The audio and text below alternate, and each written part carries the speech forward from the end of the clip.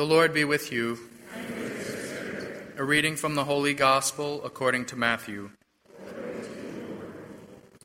When Jesus was born in Bethlehem of Judea in the days of King Herod, behold, Magi from the east arrived in Jerusalem, saying, "Where is the newborn King of the Jews? We saw his star at its rising and have come to do him homage." When King Herod heard this, he was greatly troubled, and all Jerusalem with him. Assembling all the chief priests and the scribes of the people, he inquired of them where the Christ was to be born. They said to him, "In Bethlehem of Judea, for thus it has been written through the prophet, 'And you, Bethlehem, land of Judah, are by no means least among the rulers of Judah, since from you shall come a ruler who is to shepherd my people Israel.'" Then Herod called the Magi secretly and ascertained from them the time of the star's appearance. He sent them to Bethlehem and said, "Go and search diligently for the child. When you have found him, bring me word, that I too may go and do him homage." After their audience with the king, they set out.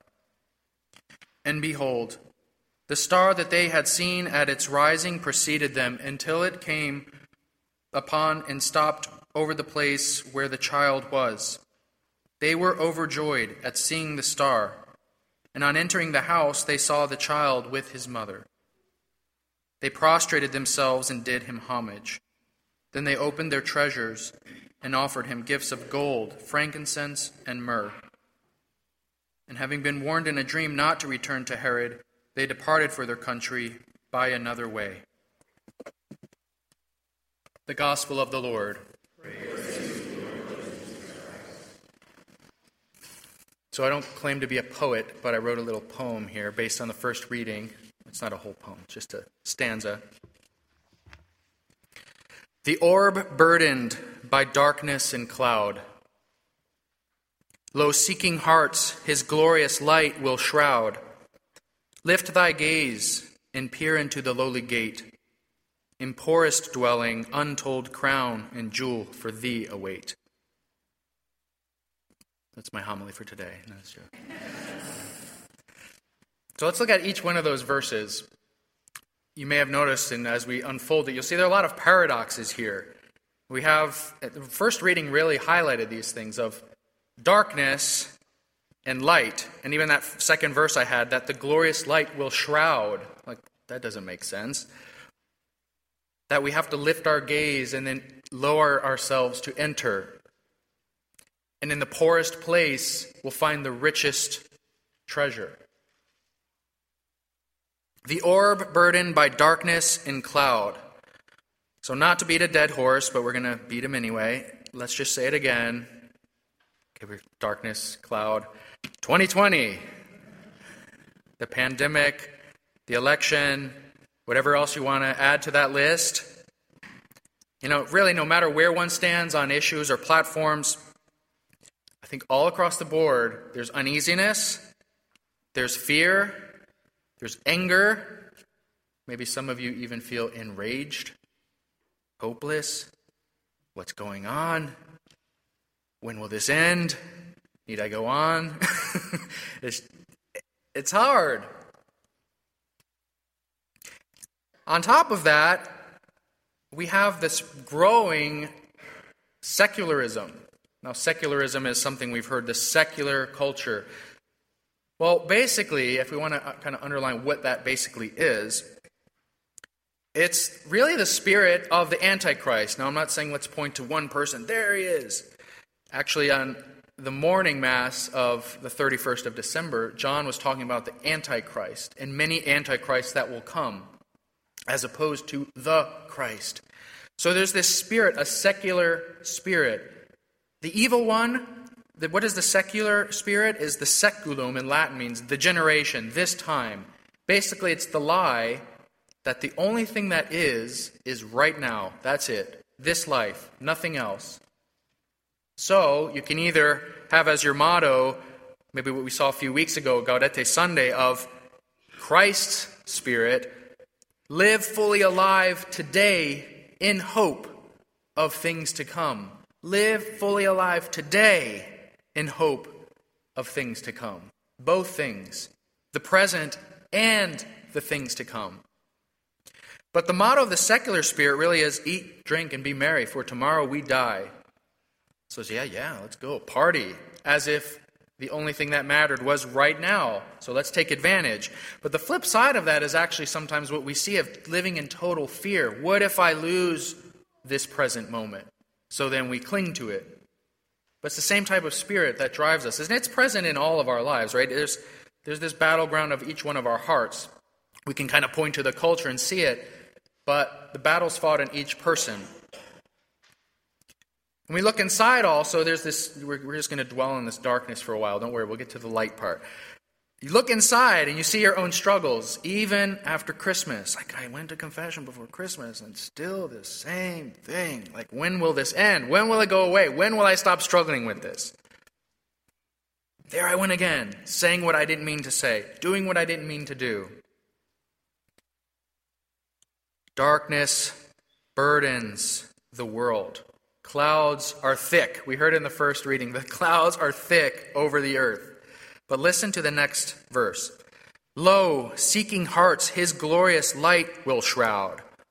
So we have this shroud of darkness, but then the light comes. But I purposely put that word in, shroud, also because it rhymes with cloud, but it's because there's this paradox. Right in your darkness, the light will shine. I want to focus on two things. The first is accented by a song by 10th Avenue North, a Christian band called Healing Begins. And just one line says, when you come to where you're broken within, the light meets the dark. So you don't have to let me find my place of light and then meet the light. No, come to where you're broken within, and right there, the light meets your dark. So that's the first thing, that we're shrouded, and this will get to the second part. Why am I using that word shrouded? By God's light, right where we're dark. Obviously it implies conversion, but that's part of the conversion. I turn my darkness over to you, the light. Come to me. Now, the light, the glory of God manifest, the epiphany, God manifesting himself. The word for glory in Hebrew is kavod. So I like throwing these things out, so after Mass, again, we can test you and see if you were paying attention, but you don't have to wear this word. Kavod. It's the word that can also mean liver, but we won't talk about our liver today. We'll talk about kavod, there's actually a sense of weightiness. When Paul, later in his letter, will talk about the lightness of our affliction is nothing compared to the weight of glory. But you think he'd say the opposite. The weight of our affliction is nothing compared to the light of glory. He says the opposite. The lightness of our affliction is nothing compared to the weight of glory. So what does that mean, the weight of glory? I think first it gives us true groundedness. We're fully where we should be. But when the presence of the Lord came over the temple was the Shekinah, that it was this cloud. The cloud that came upon the temple. And you think, well, that's strange. Why wouldn't you just come with this burst of thundering light? Well, a priest friend of mine shared this with me. He was studying Scripture, and he said, one image that can help understand the kavod as this shroud that enables us to see the glory is, we've all seen this, in the sky, we see a cloud in front of the sun, and you see the silver lining. There's a silver lining behind every cloud. Well, what created the silver lining? It was precisely the cloud covering the sun, covering the light, covering, you'd say, the source of all goodness. Right in front, because of that, his glory shines. So that's the same thing. Go to where you're broken within, the light meets the dark. And God will transform it, but you'll actually see splendor, newness, life come from that place. You will be shrouded in light. You will be covered, clothed in light. So yes, darkness covers the earth, but the light is more powerful, and he can work in and through that and transform it into something new. So the third verse, therefore lift thy gaze and peer into the lowly gate. Raise your eyes. Don't have shameful looking down upon yourself, especially if you struggle and fall. And you look at yourself, I'm so unworthy, I'm so bad, I'm so whatever. That's not the Holy Spirit speaking. He calls, hey, lift up your gaze. Look at me. I'm your Savior. Or not having judgmental sneers at people like, oh, I would never do that. I mean, we all could be judgmental. We think we know the mind of the person, exactly why they did something. But we don't. That's why he says don't judge people. We don't know their whole story. We can obviously see actions. Okay, that wasn't a good action. But don't judge that person because we don't know their whole story, what darkness they bear within. We pray for them, obviously. We can educate people when it's the time to challenge them. But don't let all of that weigh us down. But lift your gaze and then peer into the lowly gate. And here's something interesting. Now, we have to go.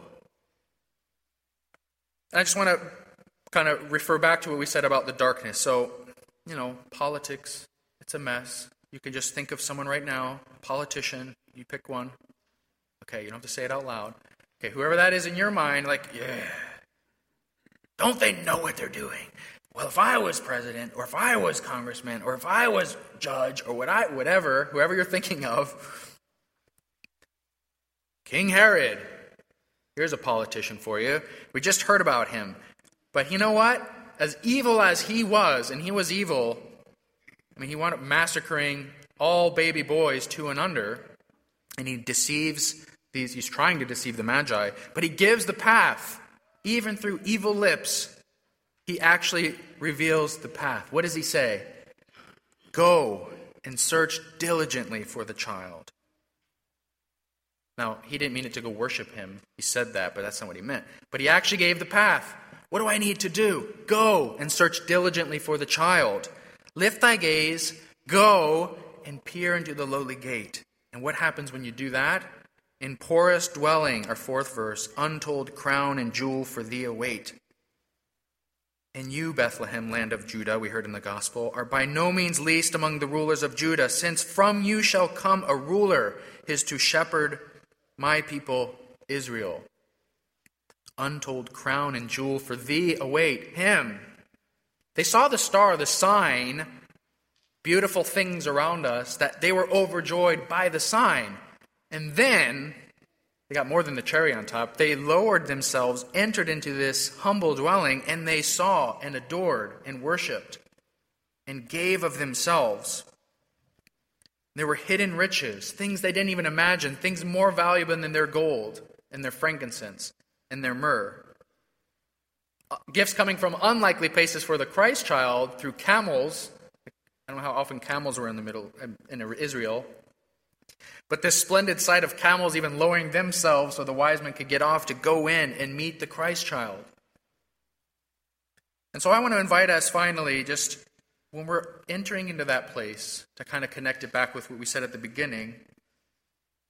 What is your Bethlehem, your humble place, your shabby, unkempt, smelly, dank place? Like, I don't like talking about that. Well, that was the stable. Wasn't this wonderful, like, oh, this is sweet, cinnamon candles burning in the corner. No, it was a stable. It stunk.